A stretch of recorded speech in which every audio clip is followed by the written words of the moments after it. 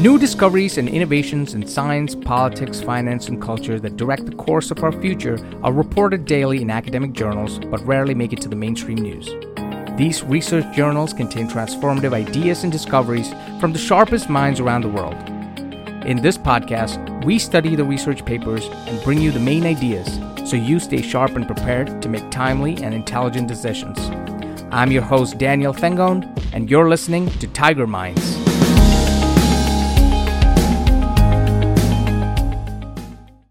Top ideas today. Scientists discover a new method for identifying dreams during sleep. New research shows certain types of traumatic experiences can affect your brain size and cause brain thinning as adults.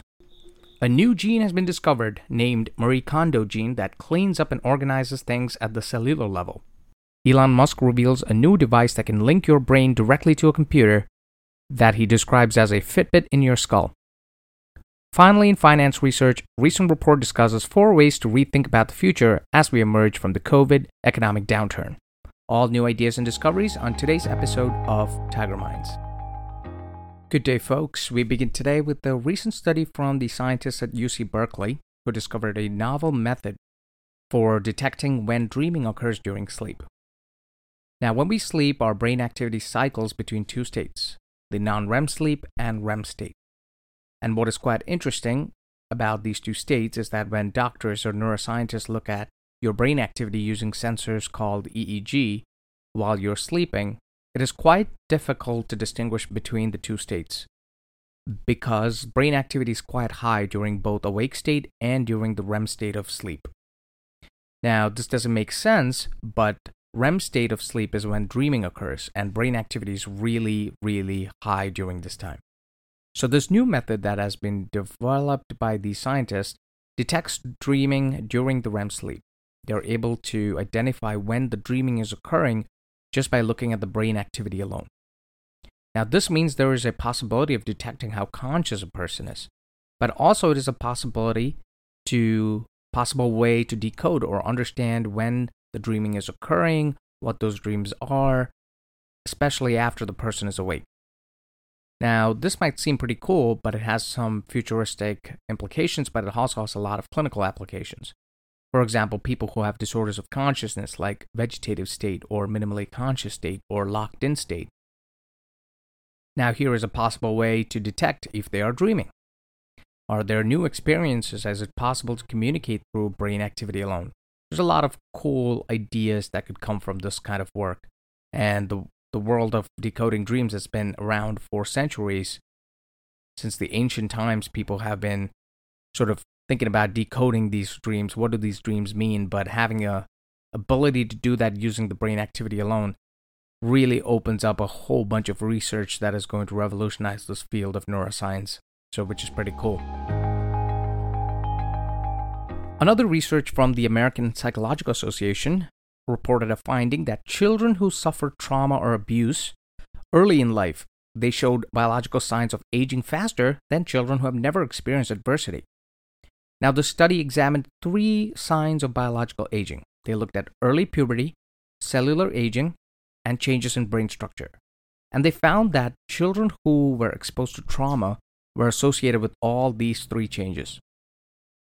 This is really interesting. What they found was that children who suffered threat-related trauma, such as violence or abuse, are more likely to enter puberty earlier, and they showed signs of accelerated aging at the cellular level.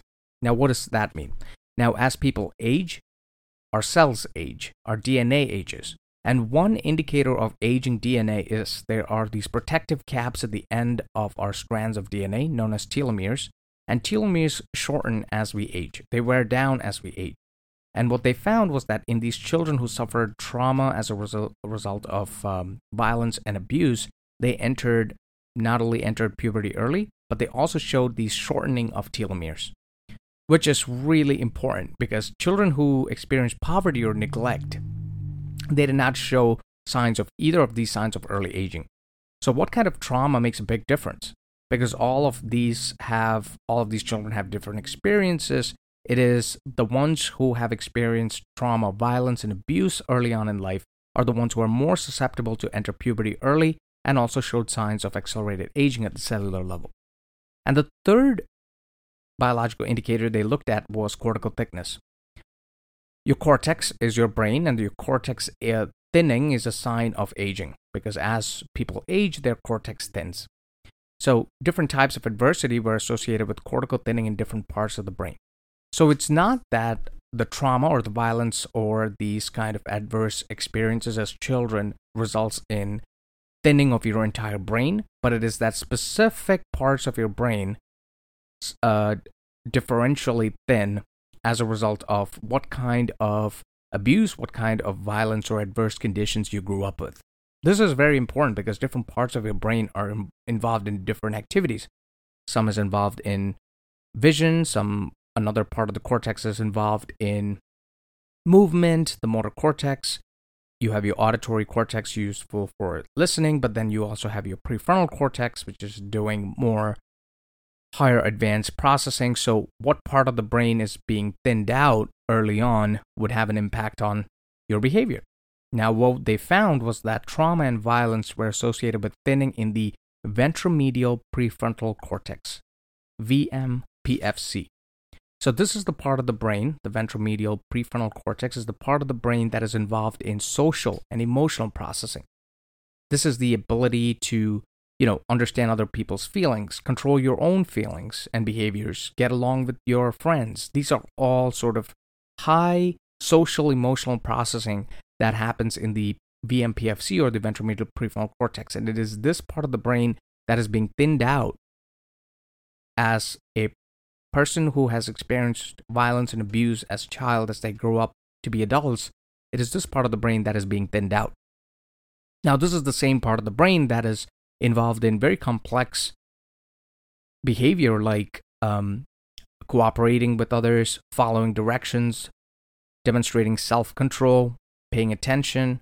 These are all very complex social emotional skills that sometimes the children are lacking, and definitely as they grow up to be adults, they are more susceptible to have issues with trust, confidence, pride, friendship, humor. These are all going to be affected because of this particular part of their brain sort of thinning out over time. And this was definitely not the case for the children when they looked at children who experienced poverty or neglect or deprivation early on. They did not really have any issues with this part of the brain, but they found that thinning occurred for frontoparietal regions of the cortex or the visual cortex. These are the parts of the brain that is involved in sensory and cognitive processing. And why is this important? Because what part of your brain is being thinned out would mean as you grow up to be adults, there will be issues with certain parts of, complex processing. Now, one might wonder, why would such a thing happen? Why would this be useful? Now, the authors of this paper go on to talk about the evolutionary advantage of having this.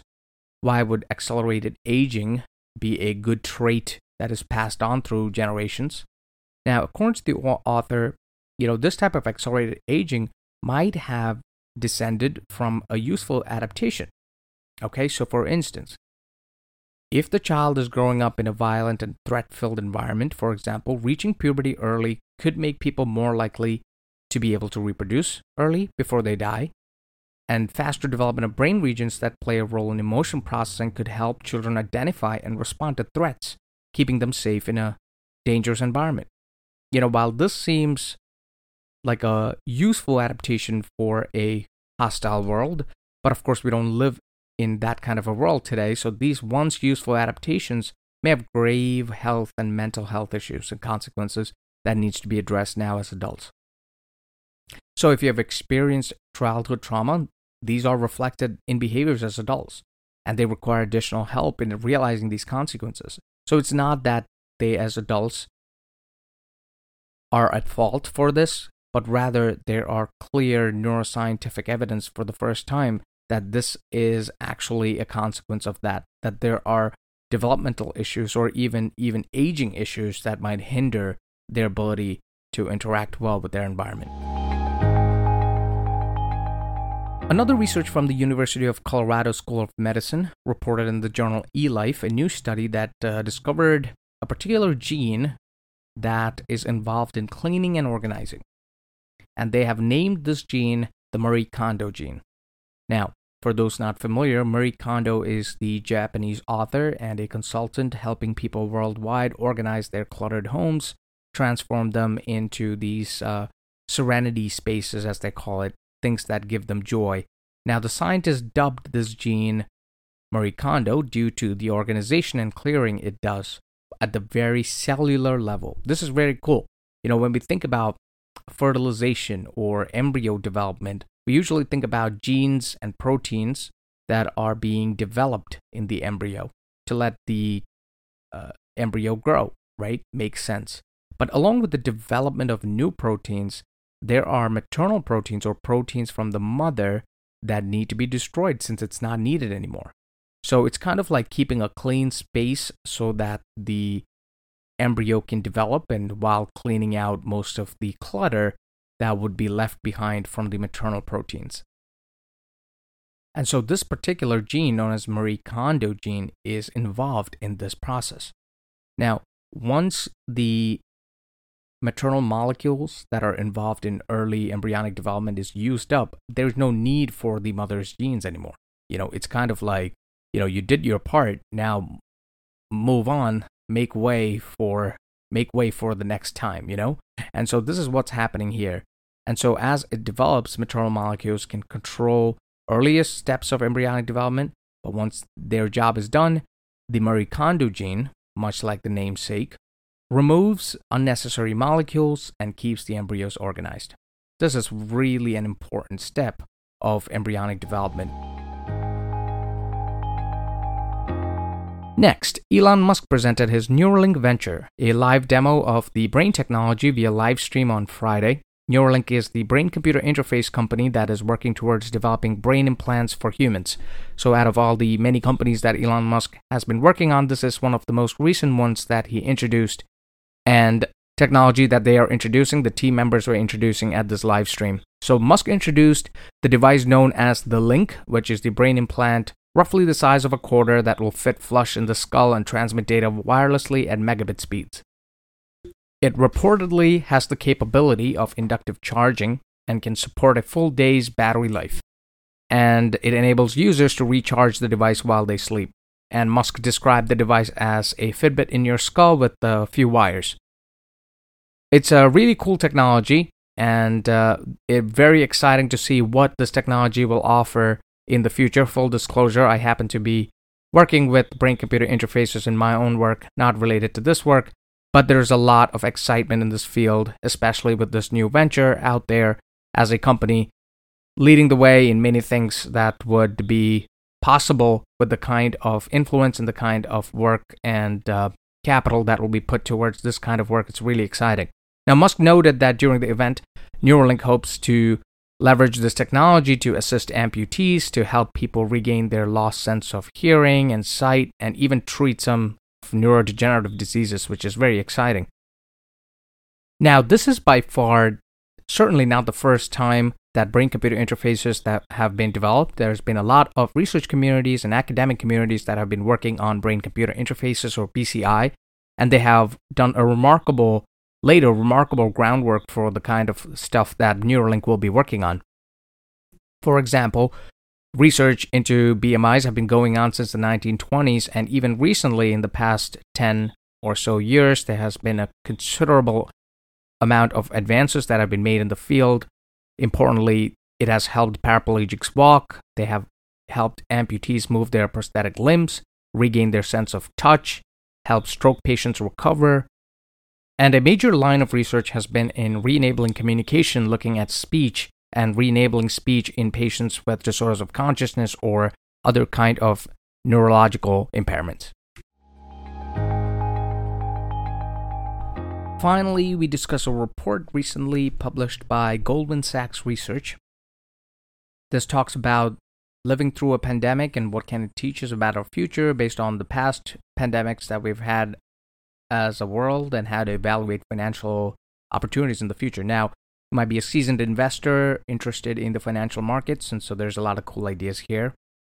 Alternatively, you could be somebody who's not interested in this kind of stuff, not interested in finance and the markets, but what is important to note is that economists as a profession think about how to make decisions. They think about how people make decisions. Given what's coming up in the future, how do we make good decisions now? Now, we all make decisions that affect our entire future. For instance, starting with what classes we take in school, what career path do we choose, where do I put my money? There's a lot of small scale ideas that we might think is not that significant, but there's a lot of important ideas to note from this research paper that I think would be worth discussing.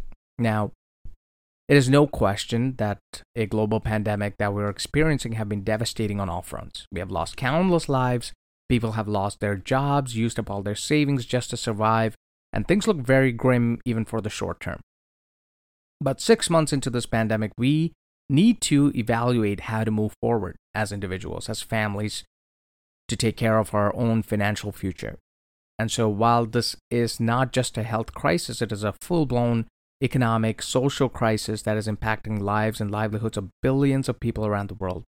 But research has showed that the most successful people have utilized an economic downturn to reevaluate their investments as well as how they make new ones.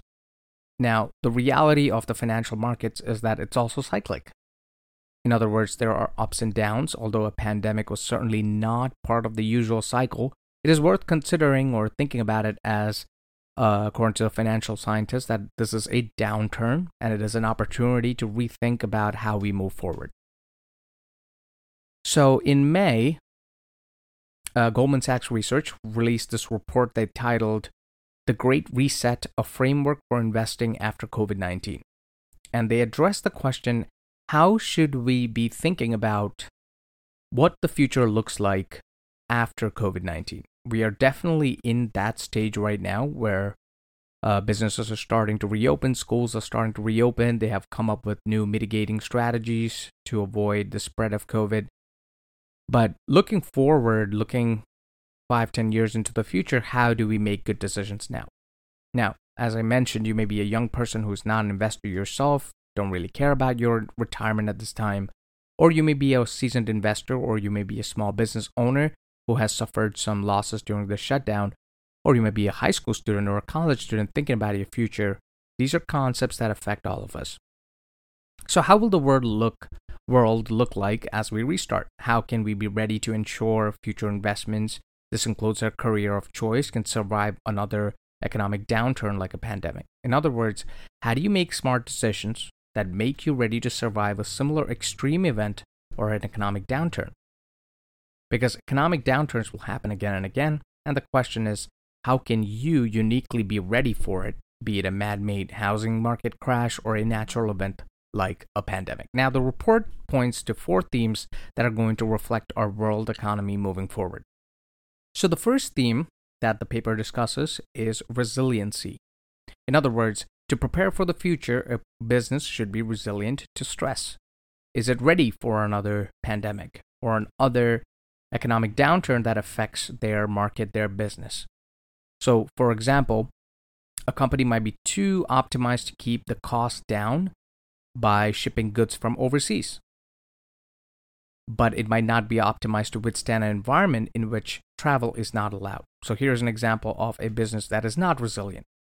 So maybe they need to consider both local options as well as the overseas or global options. In the same way, a simple example would be we as individuals, we may be too optimized in our work life.